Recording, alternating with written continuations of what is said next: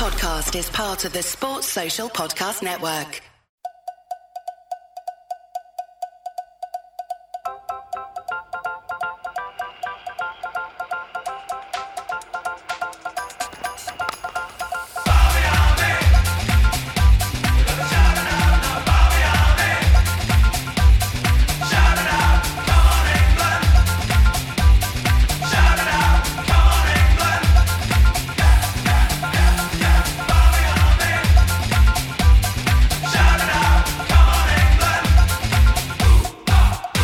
Hello and welcome to the Shackles Are Off podcast. I hope you've been enjoying the podcast that we have brought to you every week pretty much since the start of this lockdown situation that we find ourselves in. And if you are listening to this in like a couple of years' time and you're thinking, oh yeah, I remember that lockdown situation, do get your messages in as well, because we've had some messages in. Finally, we have lots of listeners, but none of them want to talk to us, Jack Brooks and Chris Millard, but we actually have had some this week, which has been really good. I think because we've pretty much begged people to send us emails, they finally have done. I had a message off Jamie Rayner, who is actually in the business as well. He knows a cricket journalist, and he messaged saying he's really enjoying it. So Jamie, thank you very much for getting in touch. And Chris Millard, you also had something through to the Barmy Army. It must be something to do with Jamie's wanting to get in touch with us, because Jamie Sutton has got in touch. An Essex lad, all the way out in lucky enough to be in New Zealand, and he was walking around the Wellington cricket ground when he was responding to our rally call, and he emailed in and he told us how much of a good time he was having out in New Zealand, just to rub it into our lockdown situation over here. But Jamie, thanks for getting in touch with us, and keep listening. Thank you very much. And he sent us a selfie as well on that email, didn't he, Chris? And it looked, I just thought, sod off. It looked really, really good. So I'd love to hear some more stories from our listeners, even if it's a little snippet or a funny story about one of our guests, maybe. Yeah, 100%. Yeah, that's a good shout, actually, isn't it? Because in fact, a lot of people will have come across some of our guests at some stage or other, maybe asked somebody for an autograph, you know, as they're walking around the boundary as a kid or whatever it is. And we'd love to hear some of those stories. So if you've got any stories about any of the guests that we've had on, and it's never too late, and we'll read some of them out. On, because there's a very funny Barmy Army story about when he just done his thing in Joburg. And I think it was one of the main Barmy Army people that'd been on the lash all day, like absolutely loving it. That they've then seen him in the bar. They've all come to the Barmy Army pub with him after. Gone up to say something to him and ended up just throwing up all over his shoes without saying anything to him, just as he's walked into the bar. I think I will get the facts of that story for next week, but it's an absolute ledge story. Who was the player, sorry? Atherton. Oh, Atherton, sorry, it just broke up when you said that. Fantastic. Love that. Well, actually, you know what? I'm going to tell my Michael Atherton story. I wasn't going to ever talk about this, and Chris, you know what this is. But just to set things off, since you've come up with this idea, Brooksy, and you've mentioned Athers, sod it, we'll go for it. So, we're in Port Elizabeth this year watching the test match, and we were getting to the ground really early, Chris, weren't we? Sort of, and setting up and doing little bits of sort of filming for the social media and stuff.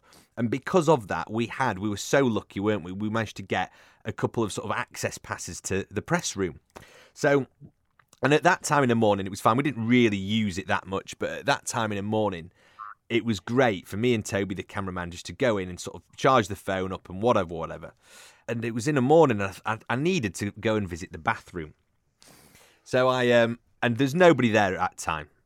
So I've kind of got myself sort of sat down, and I'm just settling in, and there's no other press there. The players aren't even at the ground at this point. The only problem was there was only one cubicle in the whole of the sort of press toilets. Not very glamorous at Port Elizabeth. And what's happened is this door doesn't have a lock on it either. So one cubicle, no lock. But it's all right. Exhibitionist, aren't you? Exhibitionist. Exactly. That's not quite. Or not as I intended anyway. And I'm sort of leaning there and I'm holding the door slightly shut with my hand. And I think it's fine. I'll be able to hear if somebody comes in. Sure enough, I hear the door swing open to the toilets, and I hear the footsteps, and I thought, I'll just let out a little, just to let whoever this person was know that I am in there. It's a courtesy cough, exactly. Sure enough, whoever this person was completely unperturbed by this. I think they must have heard it. They couldn't have not heard it. But regardless, they walk up to the cubicle door and the door swings open, and it is Michael Atherton.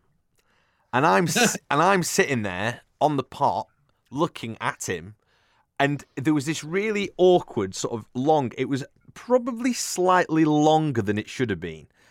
2, 3, 4 seconds of just me making eye-to-eye contact with my trousers around my ankles, sat on the throne with Michael Atherton, obviously former England captain and now, incredible commentator and pundit.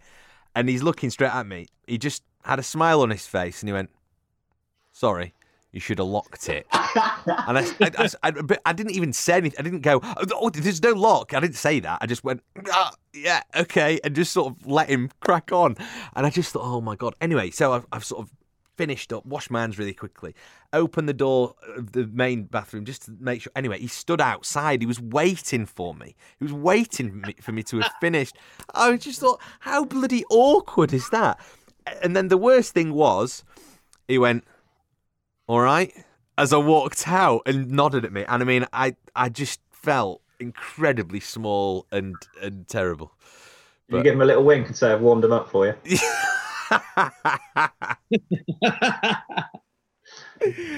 But yes, anything like that. I mean, I can't look the bloke in the eye ever again now. If I ever saw him, I couldn't. But he would be completely fine with it, which is probably the most disturbing thing about it.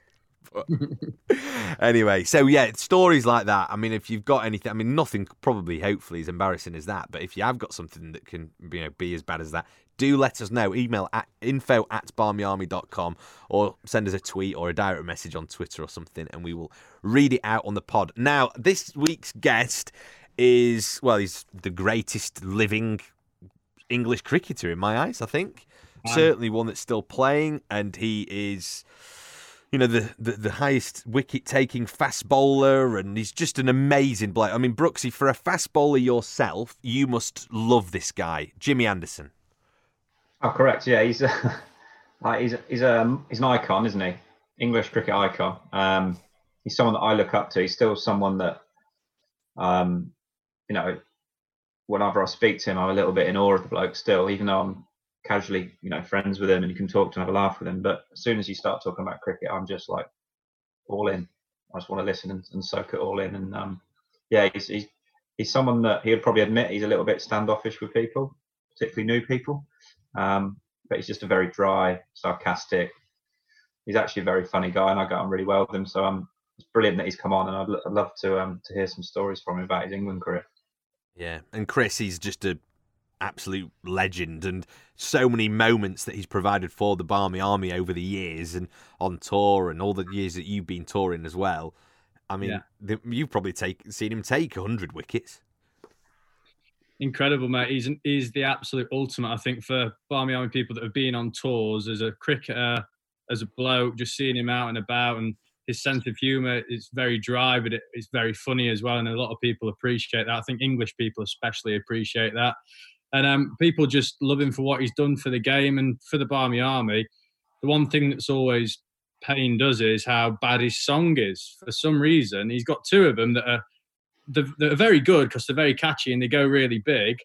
But he should have a handful of songs that are a little bit more complex or a bit longer than the one that he's got. So got a little surprise in store. Adam, one of our staff members, have been working very hard through isolation on with a song for him, and we're going to see if he can sign it off for us.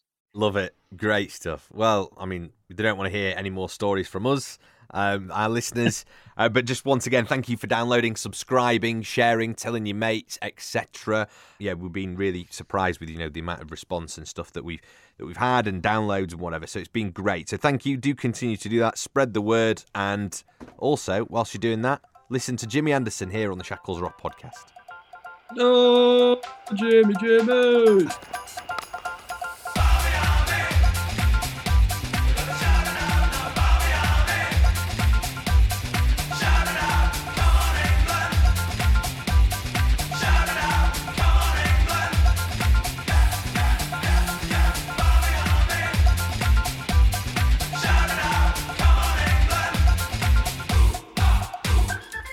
Burnley Cricket Club is where it all began. What got you down there? Was it like a family thing, or was it something just to sort of go in the summer holidays? What was it? Yeah, it was my dad. My dad and my uncle actually played there for quite a while. My dad was second team captain. My uncle played a bit of first team. And yeah, so I just went down to watch him. And then the usual stuff really, playing during the tea break on the field. As I got older, I started scoring for the second team, doing the tins as well. And yeah, just got into it through that really. Quality. When did you actually realise that you were pretty good? You know, what kind of age group? Were you the best in every age group, like a lot of people, or were you sort of one of those like a late bloomer? How did it work? Yeah, I was a late bloomer. So I was pretty average at both batting and bowling. And you know, when you growing up sort of under 11s, under 13s playing pairs cricket, I wasn't very good. I was sort of, average at both really. So what it did do though was make me work on my fielding. So I really enjoyed diving around in the field. So I thought this could be my point of difference. I'll try and get some good catches and stop some runs and stuff like that. So the first couple of trophies I won for Burnley were Fielder of the Year. Most improved. Wasn't until Club, yeah, exactly. It wasn't until I was like 15 when I was quite short in my year at school, and it wasn't until I was sort of 15 I grew quite a bit. I was probably like a foot in a year, and then started bowling a bit quicker, and things went from there. So have you still got those trophies in the cabinet, Jimmy? The fielding award. I have, yeah. I've got a little trophy cabinet here, and I'm tempted to dig them out a bit. Just touching on that Burnley thing, did you see it's probably done the rounds for quite a while, when those West Ham fans were in the crowd at the Burnley game? Yeah. There were a lot of football fans just turn up sometimes on a Saturday at Burnley Cricket Club. Yeah, so one of the things that actually, because the football club's obviously right next to the cricket club, and one of the things that keeps the cricket club going is using the cricket field for a car park during the winter. And they open a bar. They've got 2 bars, one upstairs, one downstairs, and it's sort of a safe place for away fans to drink. So it keeps the club going. And unfortunately, the season does overlap a little bit. So occasionally, you do get the odd unfortunate incident, as that you saw with the West Ham fans. And my best mate actually, David Brown, who you might have played against. Yeah, I remember that. Played for Gloucester and Glamorgan. He got out once. I think it was Leicester who were Burnley were playing, and a similar thing happened to him. He had to trudge off, having not scored many, and got absolutely abused. Love that. That's brilliant. That is awesome. Did you weren't on the receiving end of any of that then when you were a kid? No. No. That's a shame. Burnley were in the 4th division when I was playing junior cricket, so there wasn't many away fans to worry to come about. in. Yeah, fair enough. You just give a few send-offs now yourself, don't you? I don't know what you're talking about. I love it. So you were sort of this kid who sort of bloomed late, obviously Fielder of the Year award. Presumably you weren't on Lanx's radar for your fielding ability. What kind of age did you get into the setup there at Lanx and going to Old Trafford and netting and all that kind of stuff? What age was that? It's probably about 15, I think, if I remember rightly. I remember I went to Ampleforth College on a under 15s B trip with that was probably my first experience of that sort of that county sort of setup.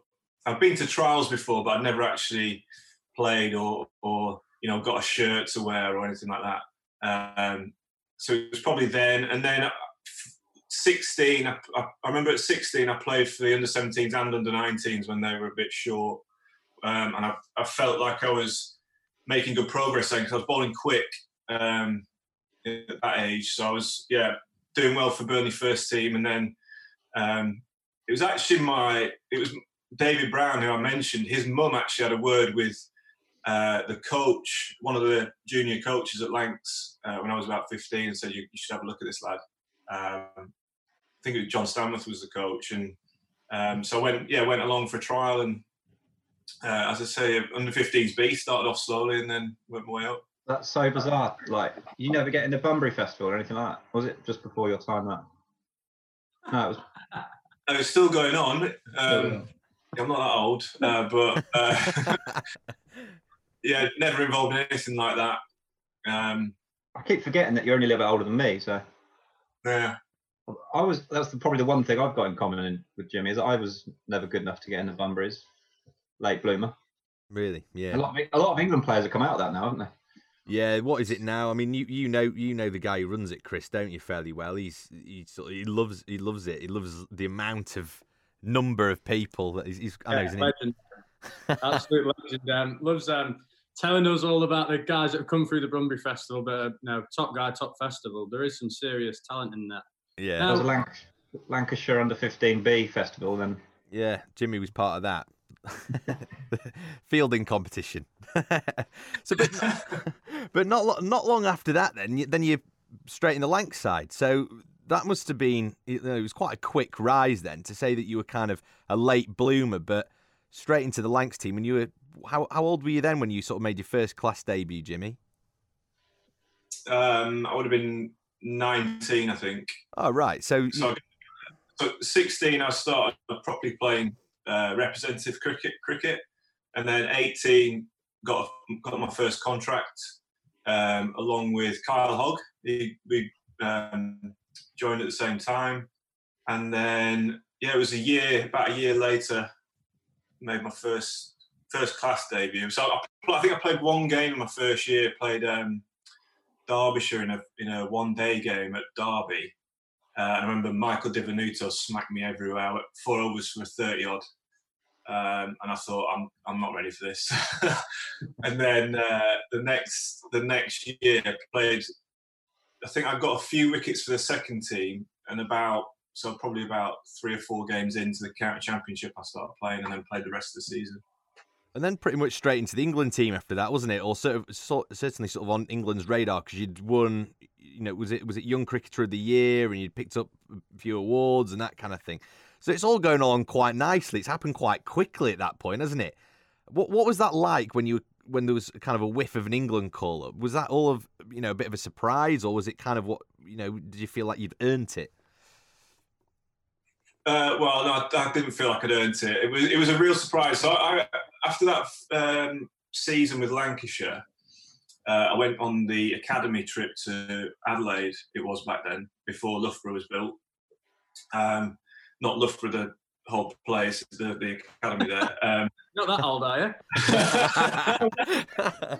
Well, Loughborough even existed. That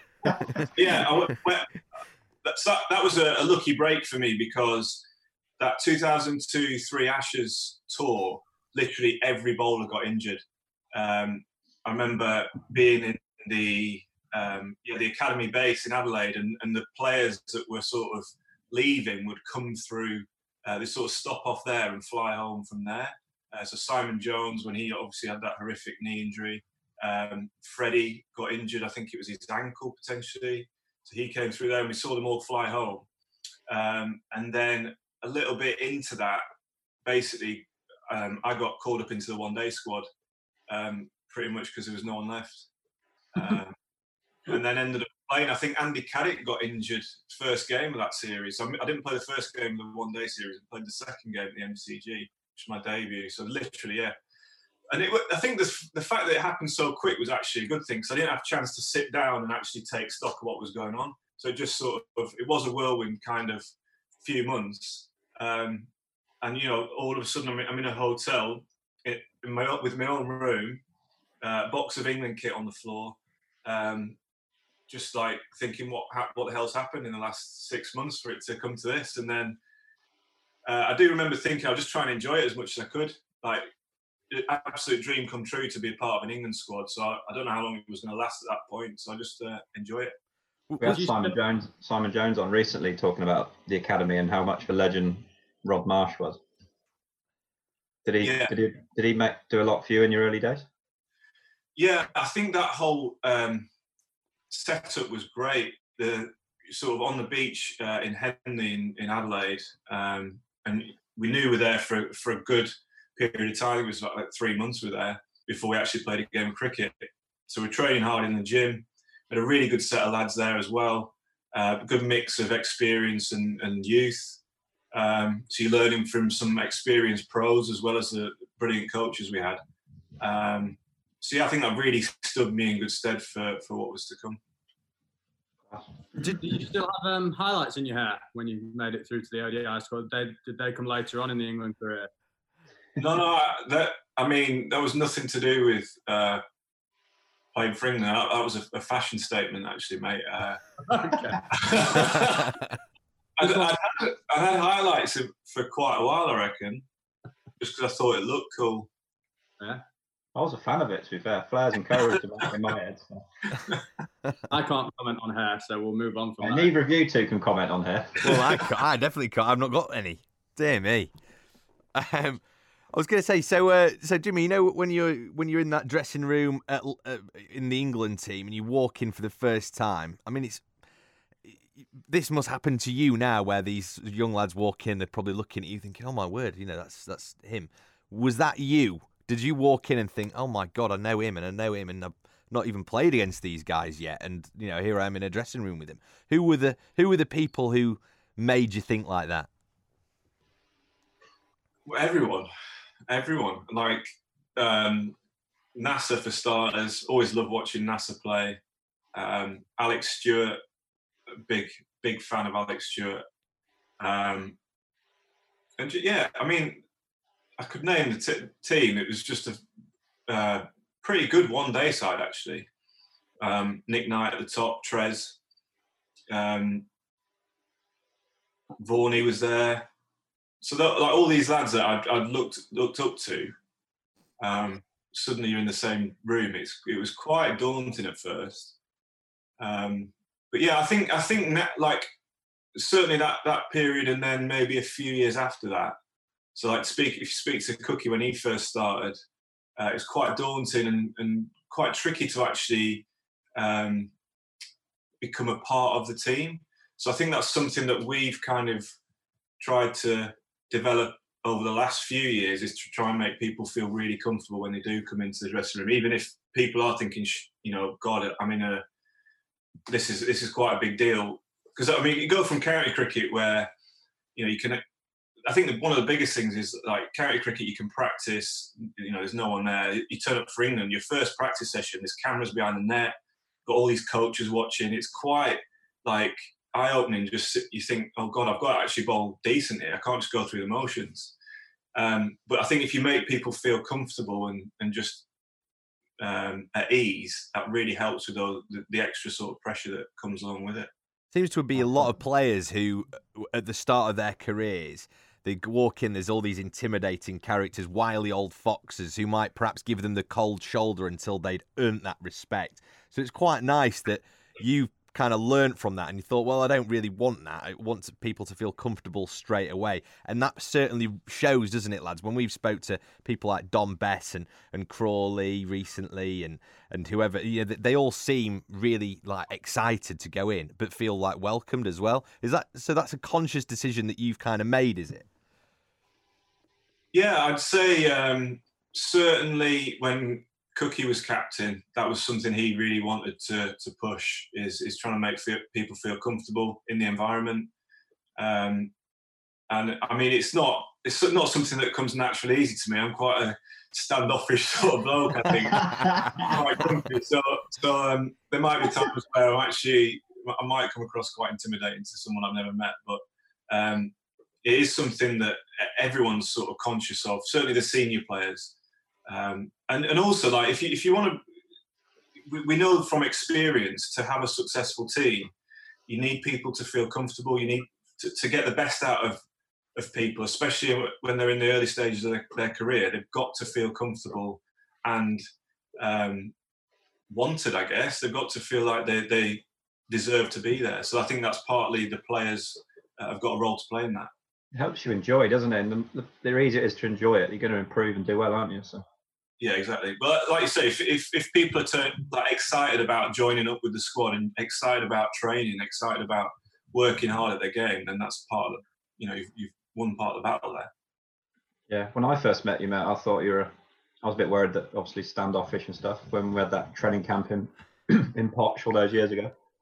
But then within a couple of minutes, I realised you were a dry, sarcastic git, and it was actually on similar wavelength to me. Yeah. Brooksy, tell us about your incident when you played against each other. Lastly, what you were just telling us about before. Yeah, well, we've only played against each other twice, I think, from memory, in both two Champo games, I think. I think. Unfortunately, Jimmy's managed to get. Well, he pulled up in the first game a couple of years ago. And the second one, I gave him a sore toe, I think, from an accidental Yorker, which I got him out with. But yeah, no, it's good fun. Like, I generally want to play against him again just to face him. I don't care if he gets me out. Well, you scored 100 last time, didn't you? So. Yeah, but I didn't face him, unfortunately. Yeah, I pulled up with I think it was my groin, and I was icing my groin when I saw that backdrop. Exactly where you wanted to be. The thing is, like, when the game finished, that game was a draw. Like, we did well to burgle a draw out of it. Jimmy wasn't there because he was at wherever he was getting treatment or hospital or wherever he was. But it was quite nice. He sent me a text that night to say well played and congrats and stuff. So he didn't have to do that, but it was quite a nice touch. But I live off it because I can say I got my 100, and they were like, "Who was playing?" I was like, "Well, Anderson for a start. Kerrigan, he's won an Ashes. Parry played in the World Cup." Dear. By the way, Jimmy, for context, we do bring this 100 up pretty much every podcast as well, don't we? You say we, you mean Brooksy does? Well, yeah. Yeah. Pretty much. And he sledged me in one of the games as well, which I was quite honoured to receive an Anderson sledge as well. What was it? Do you remember? Yeah. I can't remember. I think it was Bailey was bowling. And he just flicked my back leg on the way through, like for a caught behind shot. I didn't hit my back leg. And Wharfie, the umpire, didn't give it out. Massive appeal. He could have quite easily given it, to be fair. And I've just sort of tapped my back leg, so to say, no, it's definitely at my leg, which you shouldn't really do. And Jimmy's just come flying down and said, let me have it, and so let the umpire make a decision, basically. And I've just stood there and just gone, oh. Calm down, mate, calm down. There's a proper Roses rivalry, Jimmy. Brooksy was saying that you really invest in the Roses games. You have a real fire in your belly when you play against Yorkshire. Yeah. I mean, to be honest, if the situation allows it, I'll lose my temper in any game, but particularly against Yorkshire, yeah. I think it's just similar to playing against Australia, really. Like there's that history there and the massive rivalry. Like I grew up watching Australia beat us through the late 80s and 90s. So you just sort of grow up hating them. You know what I mean? And that's similar to Yorkshire. I can't stand them. I remember you saying you didn't like any Yorkshire players, you didn't like any Yorkshiremen. But I didn't count because I'm not a proper Yorkshireman. I was like, oh, thanks, mate. I do. There's actually some nice Yorkshiremen out there, believe it or not. I got on really well with Gaz Batty was probably one of my first mates who is from Yorkshire, but I don't think he's ever played for him. Lucky for him. But I get on really well with Rooty. Well, you have to. He's your captain, isn't it now? Yeah, I've probably got better with him before he was captain, to be honest. Sorry. we won't say anything to the guests, but you know where we're both from, so keep yeah. I was thinking that. I was thinking this could be a bit awkward in a minute. No, that's why I was saying it. Only 1 year. Made it more special though when people care about the games you're playing in and who you're playing for. They were special games playing against Lancashire. Yeah, 100%. What's it like playing test matches at Headingley then, Jimmy? Do you ever get a bit of sort of stick off the home crowd? It's not really been something that's on my radar, actually. A bit of bants, I suppose. But are you ever get a bit? I used to, yeah. Really? It's improved. It's improved in recent years, but I reckon my first few games there I got a bit of stick. Wow, that's a bit rogue. Especially Western Terrace. Oh my god. Yeah. even for England, I got stick down there. So luckily, like as I've got a little bit older and a bit more of a sort of experienced player, I've just avoided fielding on the boundary down there. Just breaking away from the podcast for a minute to tell you about the Barmy Army membership.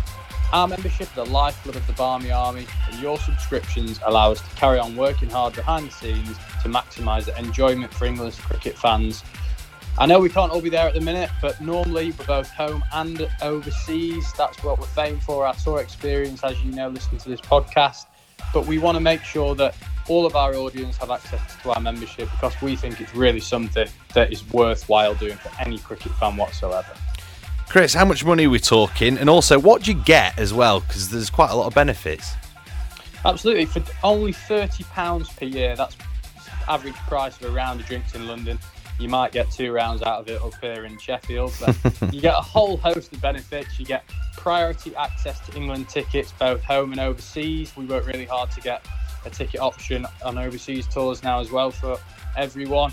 Cricket events such as T20 Finals Day that aren't England games, but we do get access to those tickets as well. Discounts on a wide range of brands such as 20% off New Balance, 15% off Luke Roper menswear, and 10% off TM Loon. So you've covered everything from exercise to your night out to your office wear there for all you guys out there. And we've also recently launched a great new rewards platform. Now, this offers you 120 discounts at top retailers such as ASOS, Adidas, Tesco, Costa Coffee, Amazon, Marks & Spencer's, and many more. Cool. All the big brands there. That sounds pretty cool. And also, as well, having been on tour with the Barmy Army, Chris, I know that it's really good when you go away. That's when it really comes into its own, isn't it, the Barmy Army membership? Yeah, it's a massive part of what we do, touring lives. And one of the main things you can do when you're on tour, you can come to all of our events and get involved. That's what we're all about, being a big community overseas. But you can play cricket for us as well. And first-class members get the opportunity to play cricket at some of the most amazing grounds in the world. I know on the recent tours to Sri Lanka, West Indies, Australia, South Africa, we play a game of cricket around every test match. And the last game of cricket that we played was at Newlands in South Africa. So we had 30 to 40 first-class Barmy Army members that had the opportunity to play at Newlands, which was absolutely fantastic. So good. And look, in my humble and completely unbiased opinion, by the way, it's worth £30 just to guarantee your tickets, really, for the Army to sit in the Holly stand at Edgbaston, because it gets rocking, doesn't it? And then when you add in all the other stuff that you've just been mentioning, it becomes a little bit of a no-brainer. So, Chris, how do we sign up? Yep, so you can sign up at barmyarmy.com/first class and be an official part of the Greatest Supporters Group in any sport in the world. Now, I would say that, but I know a lot of people would agree. For only £30 a year, it's an absolute no-brainer.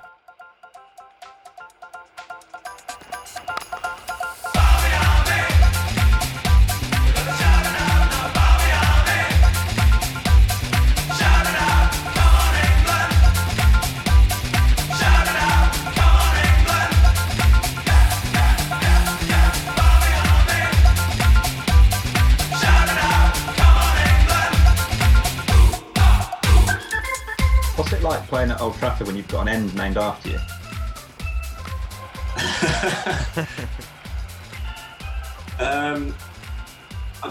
It's weird. It's a bit sheepish about it. Yeah. I remember the first game I played there when it had just been done, and I purposefully bowled at the other end just because. Jimmy Anderson from the Jimmy Anderson end from the James Anderson. Oh dear. Yeah, we're talking to Trez about that because he's got a stand, a conference room, a car park, a church, all named after him at Somerset, hasn't he, Brooksy? And Pretty much everything. It should just be the Marcus Trescothick ground, really. Like, yeah. Just change Somerset to Trescothick. Yeah, Trescothick. Absolute legend. Could build a place like Loughborough, eh? Oh dear. Quality. You talked about you touched on it a little bit with the hatred between the Australians, and obviously you've played in an awful lot of Ashes, another big one coming up.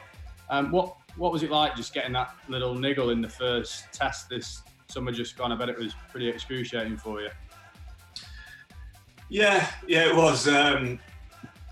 Because I did it. I think I'd done it about a month before, maybe 6 weeks, maybe in a county game against Durham, and I thought it was all sorted, all healed, and everything, and then for it to go again in that test match. So it didn't actually go when I was bowling. I felt something not right in the calf, and then when I batted, I tried to push off for a quick single, and it properly went. So. It was hugely frustrating, and not to take part in the whole Ashes, especially as we touched on the how special it is to play in those series against Australia with that rivalry. It's hugely frustrating, but saying that, it's I've been really lucky in my career with injuries. I've not had a huge amount, so to get obviously the timing wasn't great, but I can't complain too much about. Getting injured. It's part and parcel of being a fast bowler, and you just got to crack on.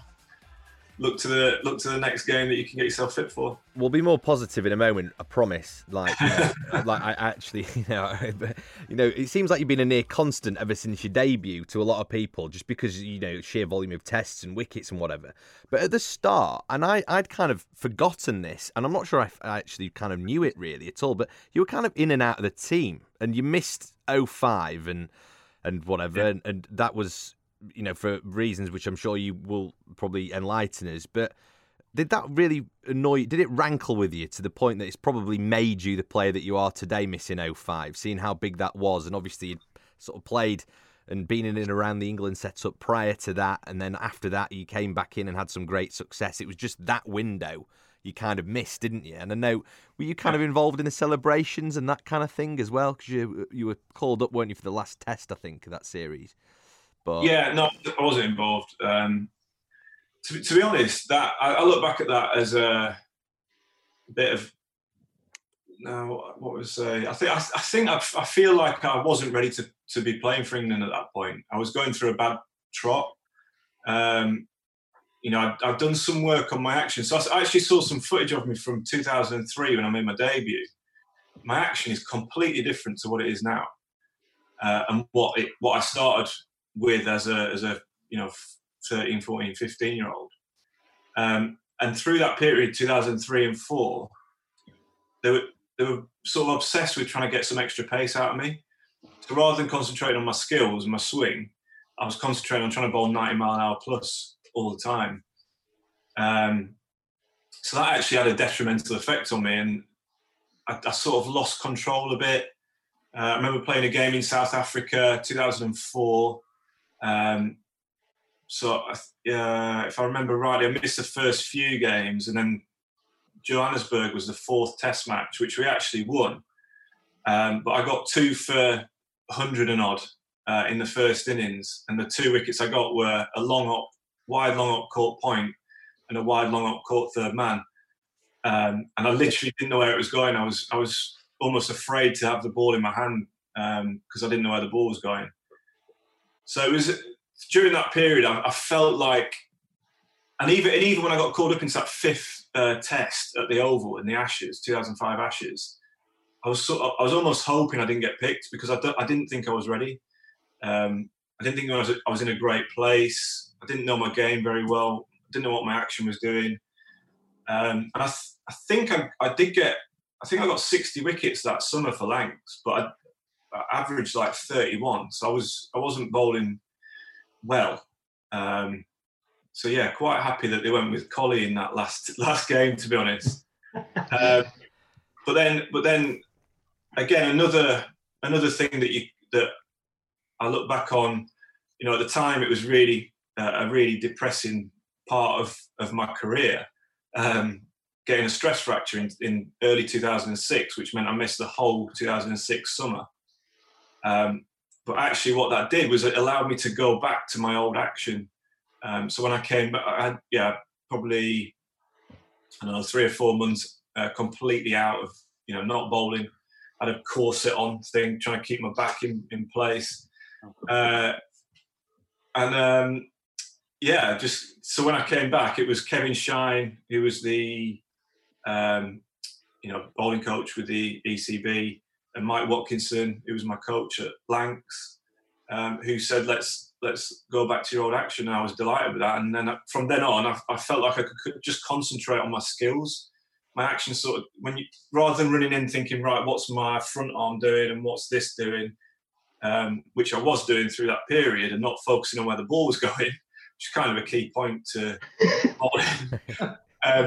Once I wasn't thinking about my action, I could almost, concentrate on my skills, concentrate on the ball was going, and then I felt so much freer, and my head was so much clearer, and I think that's helped me be successful in the last few years. Well, you're so particular with your skills and everything now, aren't you? In particular, in what way? Well, from when I remember when I first trained with you, and I watched you, I couldn't, from watching you on TV, trying to learn the skill, talking to you about bowling, just sort of blew my mind a little bit. You kept it very simple, but you're also such a perfectionist, aren't you? I remember Shani saying something like you worked on an in-swinger for, I can't remember how long he said. It was a really lengthy time before you had the confidence or wanting to use it in international cricket. I don't know if it was like a year or maybe more. Well, I started working on the in-swing in 2003-ish. And I reckon before I had it nailed down, it was 2007 or 8 before I was 100% knew where it was going. I've got images in my head still of me sending Matt Pryor down the leg side, trying to get this in-swinger that's gone wrong, going for 4 byes, and him cursing me behind the stumps. But yeah, I think for me, a lot of people ask me about how do you swing the ball, or what, is it wrist or whatever else. There's so many things that it could be, but for me, it's the feel of the ball coming out of the hand, and that's where I get quite detailed in my head about how it feels, trying to analyze the thing rather than too much videoing it and looking at my action and everything else. It's more of a feel in my head, I guess. We'll talk positive stuff now as well, by the way, because we just chucked two really negative things in there, didn't we? Apologies, mate. There was a moment where you got Dravid, Tendulkar, Ganguly out all in the same innings, I think, after that sort of layoff that you just mentioned, wasn't it? Back end of 06, was that, in India? And back end of 06, sorry. Yeah. So what was that like, your kind of, right, I'm back and this is me and here we go, and you kind of never looked back since? Was that kind of moment? I mean, 3 massive scalps, by the way. Well, yeah, it helps getting good players out, but I guess I always, from when I first started, I always knew I had the ability to play international cricket, but it was just finding the confidence to do it consistently, or working hard enough to be able to do it consistently. And that takes time. I don't think any player ever has just come into a side and that's it, done. They go straight through to the end of their career playing sailing. It's there's hard work involved, and I think that's what happened to me. So I would just, I said it was probably 2008 where I felt, right, this is, I feel like I really know what I'm doing. I feel like I know where the ball's going. I can hit the top of off stump when I want to. Got the skills to be able to challenge batsmen as well in different conditions. Because I still, back then I was quite confident with the Duke, but a Kookaburra away from home I was not confident with. So it took me a while to get around that. And 2008, I think we were in New Zealand and missed the first test. And for the second test, they dropped Harmy and Hoggy, and me and Brody came in. And that felt like a really big call by Peter Moore as the coach. And it gave me and Brody so much confidence that these two stalwarts of English cricket who've done so much for the game and so much good. It sort of felt like sounds a bit naff at changing the guard, but like it was almost like, right, he's putting our faith and trust in us, so we've got to sort of repay that. And it did give us confidence to believe that we could play at that level. Quality. I mean, obviously, this is the Barmy Army podcast. Chris, after this, one of your most satisfying moments in an England shirt has to be 10-11. Obviously, I can see is that the Edge poster behind you, by the way, on your wall? Yeah. Excellent. Love that. Yeah. Look at that. It's lovely, isn't it? Very nice. It's like it's been signed up by Got Glenn Chappell over there as well. See? Let's have a look. There's Glenn. Nice drawing of Glenn. Brilliant. Wonderful. I love this. No. An insight. Some prized possessions there, Jim. I still can't believe he retired before he took 1,000 wickets. No, so he's been looking after me. I've done one session. He was there and actually talked about that. Like, I think he's 14 wickets or something. Yeah. Come on, you can do 2 games. I think he's 46 now. Yeah, I know. Come back. He should do. Love it. 10-11, Jimmy. 10-11 we want to talk Yeah. about. What a tour that was, obviously, for the Barmy Army. I wasn't there, but I've loads of stories after that. But what was that like to be a part of that series?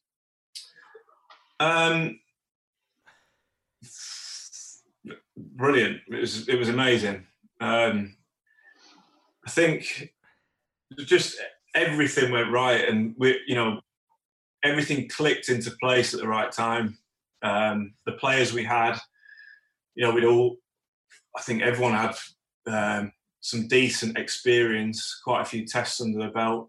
Wasn't too many newcomers, so we felt settled as a team. And just right from the word go, from the moment we got to Australia, we just felt right. We absolutely nailed the warm-up games, treated them like, I think they were first-class matches, but we just performed brilliantly in those.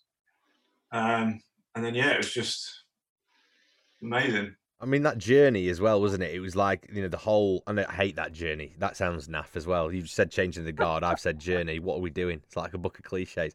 But that whole thing, the build up with Andy Flower and all that kind of stuff prior to that, was that, Yeah. That was like nothing that you'd experienced before. Not that anybody had experienced it, that kind of steely, different approach. But yeah, when I've watched The Edge, in the build, you're all absolutely loving it, aren't you? I know you're not when you're in Germany and you're all doing the press-ups and it's like, you're all swearing at each other. That looks obviously relatively unhappy. But after that, you're all really cheery and you're just loving cricket for, I don't know, you tell me, 6 months? Yeah, I think that a lot of people say they didn't enjoy Germany, but I think they did, because I forgot how brutal it was until I watched the film and saw like what we actually did, and it was pretty tough. But I just remember the moments that stick out for me was sitting around a campfire in the evening, actually just chatting over a beer with the lads about life, really, just getting to know everyone a little bit better. And I think those moments they really help, and we all connected quite well in that.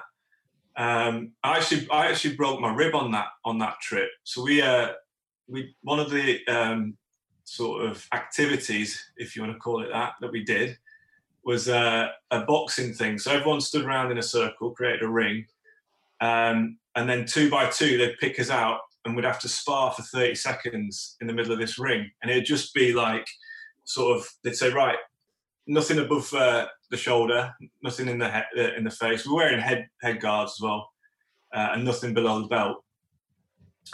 So everyone's getting picked out with someone similar size. So I think Cookie against Swanee, Brez was with Straussy, so similar sort of physiques.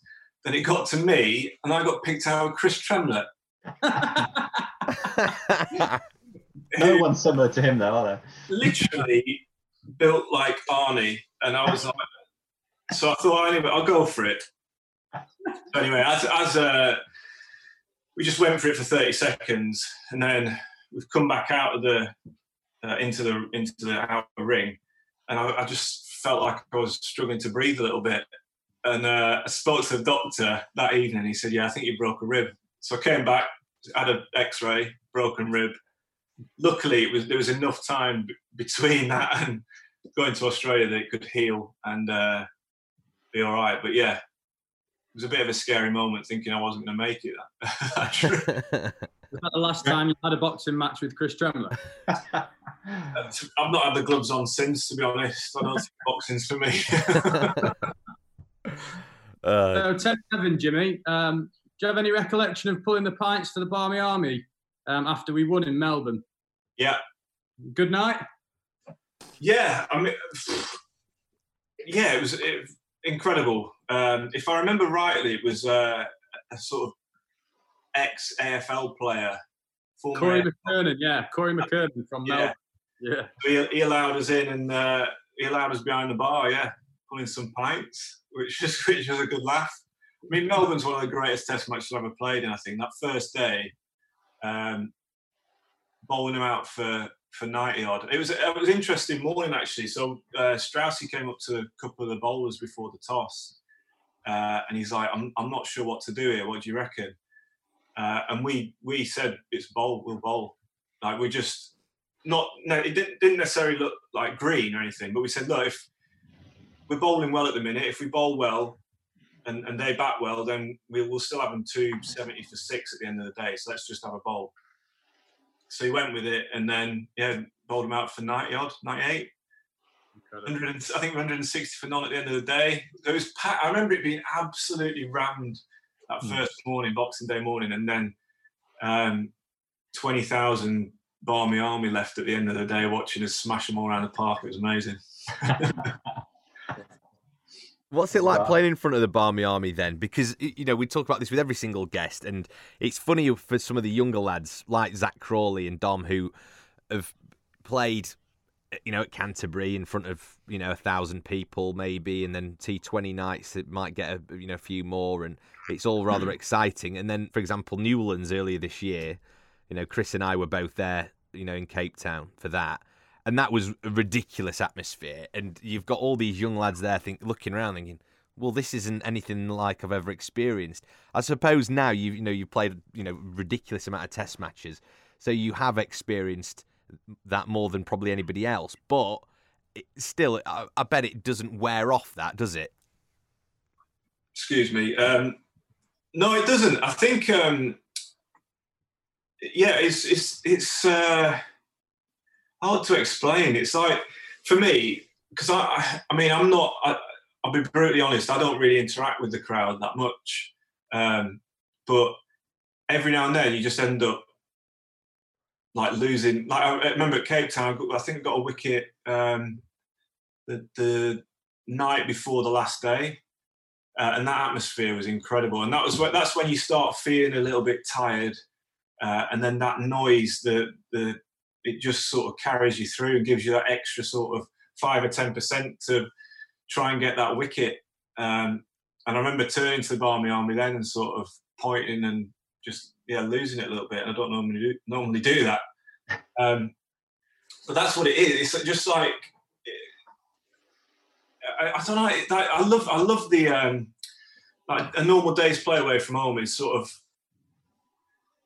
First 2 hours, nice, serene. Obviously, you got Jerusalem at the start, but then nice sort of test match cricket. People having the odd champagne cork and a little bit of, And then 4 o'clock, it is just absolutely bouncing. And that's like incredible how it sort of builds to that sort of crescendo at 4 o'clock, just when the lads need it as well. Perfect. It's a match made in heaven.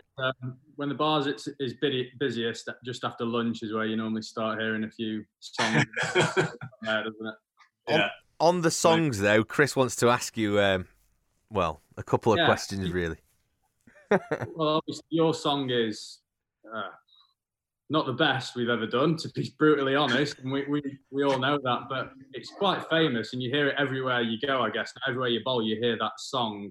What is your honest opinion on it?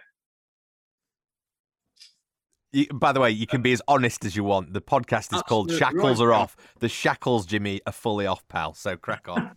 Well, I mean, I'm just happy to have a song, to be honest. I think I like it. I love hearing it. It's amazing. To it's kind of like, you've got. Again, I'm gonna say it's gonna sound naff, but you get your England cap, your shirt, and everything. You put that, and having a Barmy Army song is kind of just the final feather in the cap, I guess. It means a lot to the lads to have a song.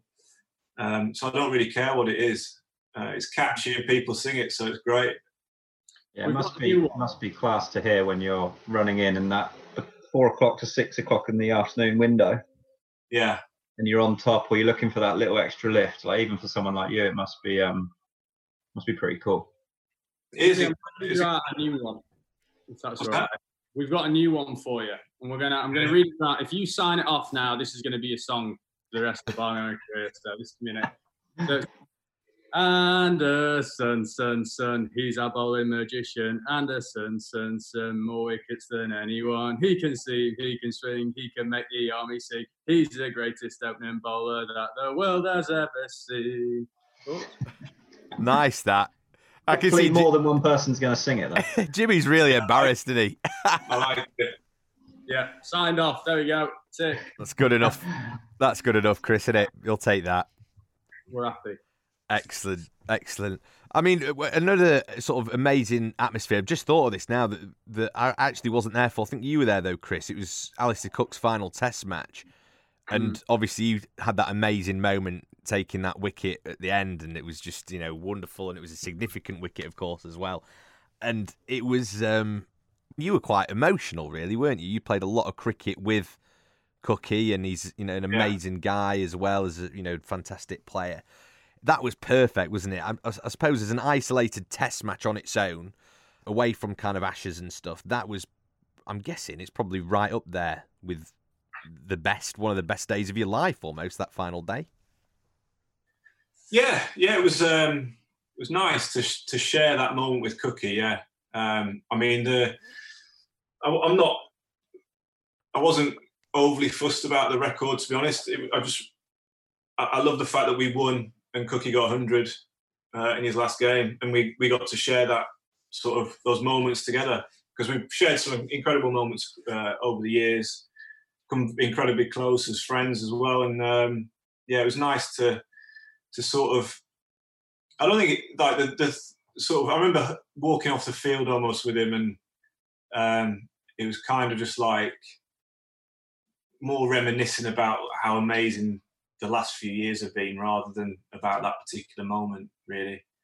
It was really special. And looking back, I think I was going to say about the Barmy Army and stuff. And sometimes when you're in the heat of the battle, you don't really notice the crowd noise around you.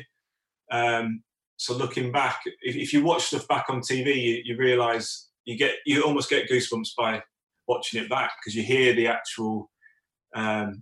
The reaction to stuff, and that was one of those moments. So hearing the crowd at the end when that wicket went, the crowd, the incredible applause Cookie got when he got his 100, felt like it went on for like 5 minutes. It was just amazing. Also I remember actually the night before he got 100,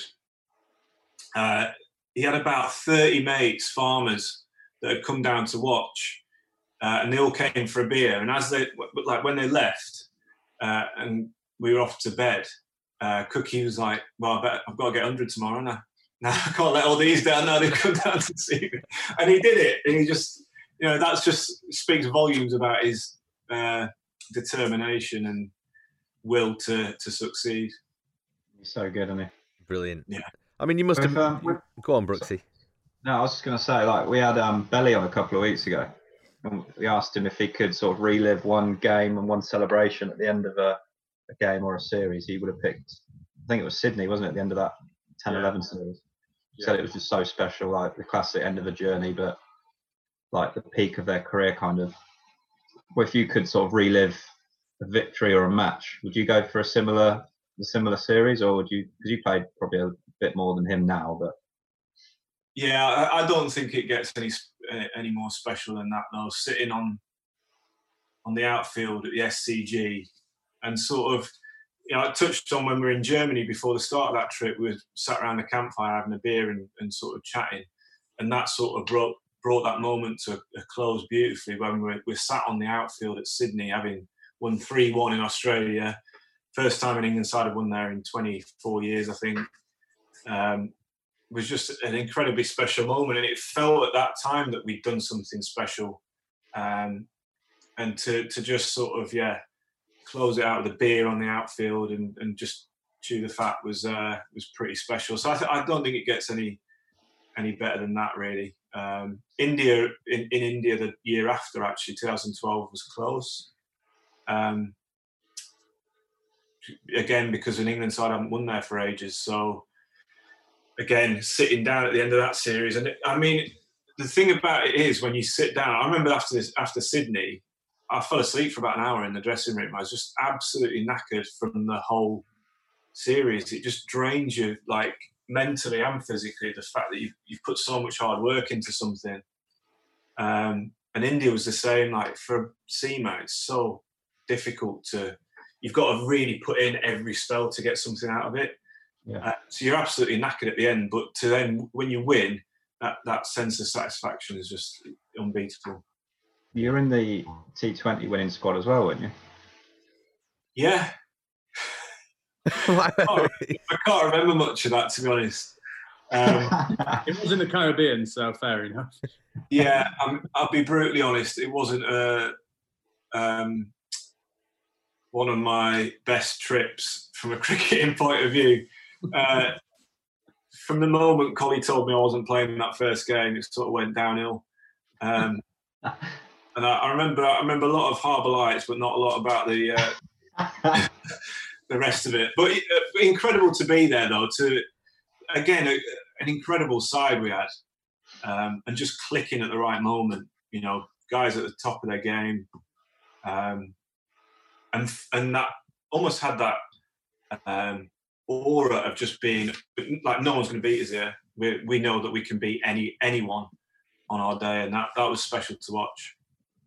Yeah, from a distance. Was it weird, like, strange for you in recent years, particularly last year when England won the World Cup at Lords? Was it pretty cool for you to watch as like a genuine England fan, or did you still have a little bit of, I really wish this had been the final thing in my career that would have been cool to have been a part of? No, I mean, probably helped that my last one-day game was 4 years before. I think if they'd won the World Cup 6 months after my last game, then I might have been felt a bit like I was missing out. But yeah, I was similar to the 2005 Ashes, actually, just a massive fan, and like to watch us do well was amazing. And I commentated on a few of the games in the World Cup, actually, and to see it up close like that I felt very lucky. And I was there in the press box for the final. Again, unbelievable place to watch it from, and just felt I've enjoyed actually watching the one-day side over the last 4 years, just because I've always felt like we've been playing catch-up in one-day cricket. So to watch us actually lead from the front for 4 years and show people what can be achieved in 50-over cricket. I mean, going in to be able to go into a World Cup and people thinking England could get 500 here. That's like, from where we were thinking, if we get 280, we've done brilliantly. Actually, this team could get 500. There's that many good players amazing players in that team. We could get 500. So I think we're in a special place in white ball cricket, and it's been a pleasure to watch. Hopefully, I mean, look, you've got plenty of cricket left in you at the moment. Obviously, we're in a strange kind of situation, aren't we? And it's probably actually nice for you to have a rest and a bit of time at home and all that kind of thing. But also, as well, and I must mention this because it is now a very big part of your life, Tail Enders, and we are going to give it another, bit of a plug, a fellow cricket podcast, of course, a much bigger one than ours, it must be said. But it's, it's very different to anything, really, isn't it? You've made really good friends with Felix and Greg, obviously. Stage shows as well. Don't plug in too much, Greggy. A little bit. Well, all right. I mean, it's not that good. It's all right. And Greg's just a poor man's version of me, obviously. But it's what about the stage show and stuff? Because you did that. You've done where was it? The Hammersmith Apollo, was it? And then you've done another one up north and packed it out and live music, and it just looks bonkers, the whole thing, to be honest. Yeah, it is bonkers. It's just I still can't believe that they've just let us three idiots loose on something like this. But it's to be honest, I do enjoy doing it. I think speaking for the other two as well, it's a nice release from our day jobs to be able to just be stupid and chat absolute rubbish for an hour a week. And the live shows have been again bonkers. Just us being stupid on stage for a bit. I was on stage the last one. I had an industrial shredder shredding some fruit, which is in full safety gear, which is just is absolutely ridiculous. But we love it, and the nice thing about it is we've built a really, really good community, and the people that listen are some really good, what's the word? Really into cricket. Yeah. Some not so much. So it's nice that there's people actually sort of listening, probably through Greg and Felix as well, sort of getting into the podcast and then slowly but surely getting into cricket as well. So it's nice to be able to try and broaden the fan base of cricket and spread the word. It's not. Sorry? ECB didn't need to bring out a new initiative. Just pump money into tail enders. They'll get new cricket fans all over the place. Exactly. It's great. You've raised some good money for charity now as well, haven't you, lately? Yeah, we set up a little crowdfunder page that again, we can't believe how well it's done. It's raised 55 grand in about 5 or 6 weeks. So it's just incredible. And we're going to distribute that money quite soon, but we're going to keep on with the fundraising. And considering you can't do any events at the minute, we're really pleased with how it's gone. I did a silly quiz on YouTube, which went well, and just going forward, I think we're going to try and do a bit more fundraising because we enjoy it. Is that the Go Well Fund, Jimmy? If people want to check it out, I'll give you a little bit of a chance to plug it. Thank you. GoWellFund.com. Yeah, you can check it out if you want to donate. The quiz that we did is still up there if you want to have a go at that. It's just a bit of fun for 40 minutes. That's pretty much it. Thank you. Perfect. No worries at all. Jimmy, it's been an absolute pleasure, mate. Thank you for taking me. We've nearly had an hour with you. Oh yeah, quick. Yeah, of course. We've got a quiz of our own. Yeah, Jimmy, if you've got 2 more minutes or so, if that's all right. We do a quiz with every guest. Simple. Yeah, very simple. And Chris, take it away, mate. First question, it's for the lads. It's about you, Jimmy. So all you need to do is answer it once I've asked the question. So for the lads, first one. Who did Jimmy make his Test debut with in 2003? Quite a while ago, that 2003. Loughborough wasn't around, but. Well, before my time. This was on Twitter last week. I can't remember it was. Player, yeah. Is it? Answer it. Oh, go on. Is it not side bottom? I can't remember who it is. Not side bottom. Brooksy, any good? I can't remember who it is. It was on Twitter last week and it's just slipped my mind. I can't remember who it is. Jimmy, I know. Anthony McGrath. Yeah. Wow. Yorkshire legend, of course, all round great man. He is one of the first Yorkshiremen I liked, actually. He's a very, very legend. Very good. Question number 2. Do either of you, Brooksy or Greggy, know Jimmy's highest Test match score and when it was? Oh, you were batting with Rooty, weren't you? But I don't. 81 at Trent Bridge against India, I think. Jimmy? Yeah, he's right. Bang on. Look at that. Proper badgering from you, Brooksy. Can you touch on that briefly? 80, do you ever think that you'd get 81 in a Test match? God, no. It's actually it's not just my highest test score, it's my highest score as a batsman in any form of cricket ever. My highest score for Burnley was 57 for the third team. Highest score for Lancs is 40 odd not out, so it's my highest score in any cricket. Yeah. That's brilliant. What was it like back? Did Rooty kind of shepherd you through it, or was it all down to the Burnley Lara? No, it was Rooty was amazing. He really helped me through that. Taught me through pretty much every ball, and it was for the first bit of it. It was a lot of like he takes the first 4 or 5 balls and gives me 1 or 2 at the end. So it was quite comfortable for the first, until I got my eye in. Start playing. Right, question 3 and the final question. Which TV personality has got Jimmy out before? James Corden. I remember you looking incredibly despondent at that, Jimmy. Yeah. Well, so I'm not good against non-hitting celebrities. Greg James has actually got me out twice. He knocked me off stump out first ball at, is it Lady Bay across from Trent Bridge? Yeah. So we had a net there and he knocked me off stump out the ground. And he also got me out in a net we had at the Oval recently indoors, nicked me off there. But yeah, the James Corden one was for League of Their Own Christmas special.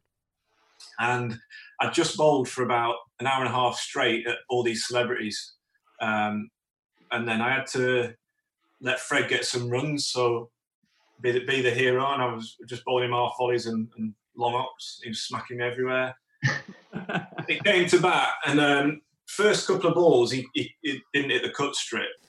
And then the producer came up and said, "Can you try and, I want you to smash this ball out of the ground for 6. And I thought, yeah, absolutely, I'm comfortable doing that. I do it all the time. So he's bowled this sort of 40-mile-an-hour donkey drop. I was waiting for it, and I've swung off my feet and somehow edged it straight to Fred at second slip. And it was just, it was written in the stars, because if you look, like I watched the footage back, you've got Rob Beckett keeping wicket, Romesh Ranganathan at first slip, who are both like this, like covering their faces as I've edged it, and Fred's there just pouching an easy catch. So incredible. It was so funny that, I've got to say, it was Makes one of the good TV, doesn't it? Yeah, it was. Yeah. Very, very amusing. Dear me. Jimmy, mate, I've got to say, we've had an hour with you now. It's been an absolute pleasure. Thank you so much for giving us your time and talking us through everything. And I hope the podcast continues to rumble on. But obviously, you've got a very strong competitor here with this one. So yeah, I would feel positive of it. I would say go well, but I don't mean it. Cheers for that. Cheers, mate. It's been really good to talk. So, yeah, top Cheers, man. Guys. Cheers, Jim. Thanks, mate. Appreciate it. No worries.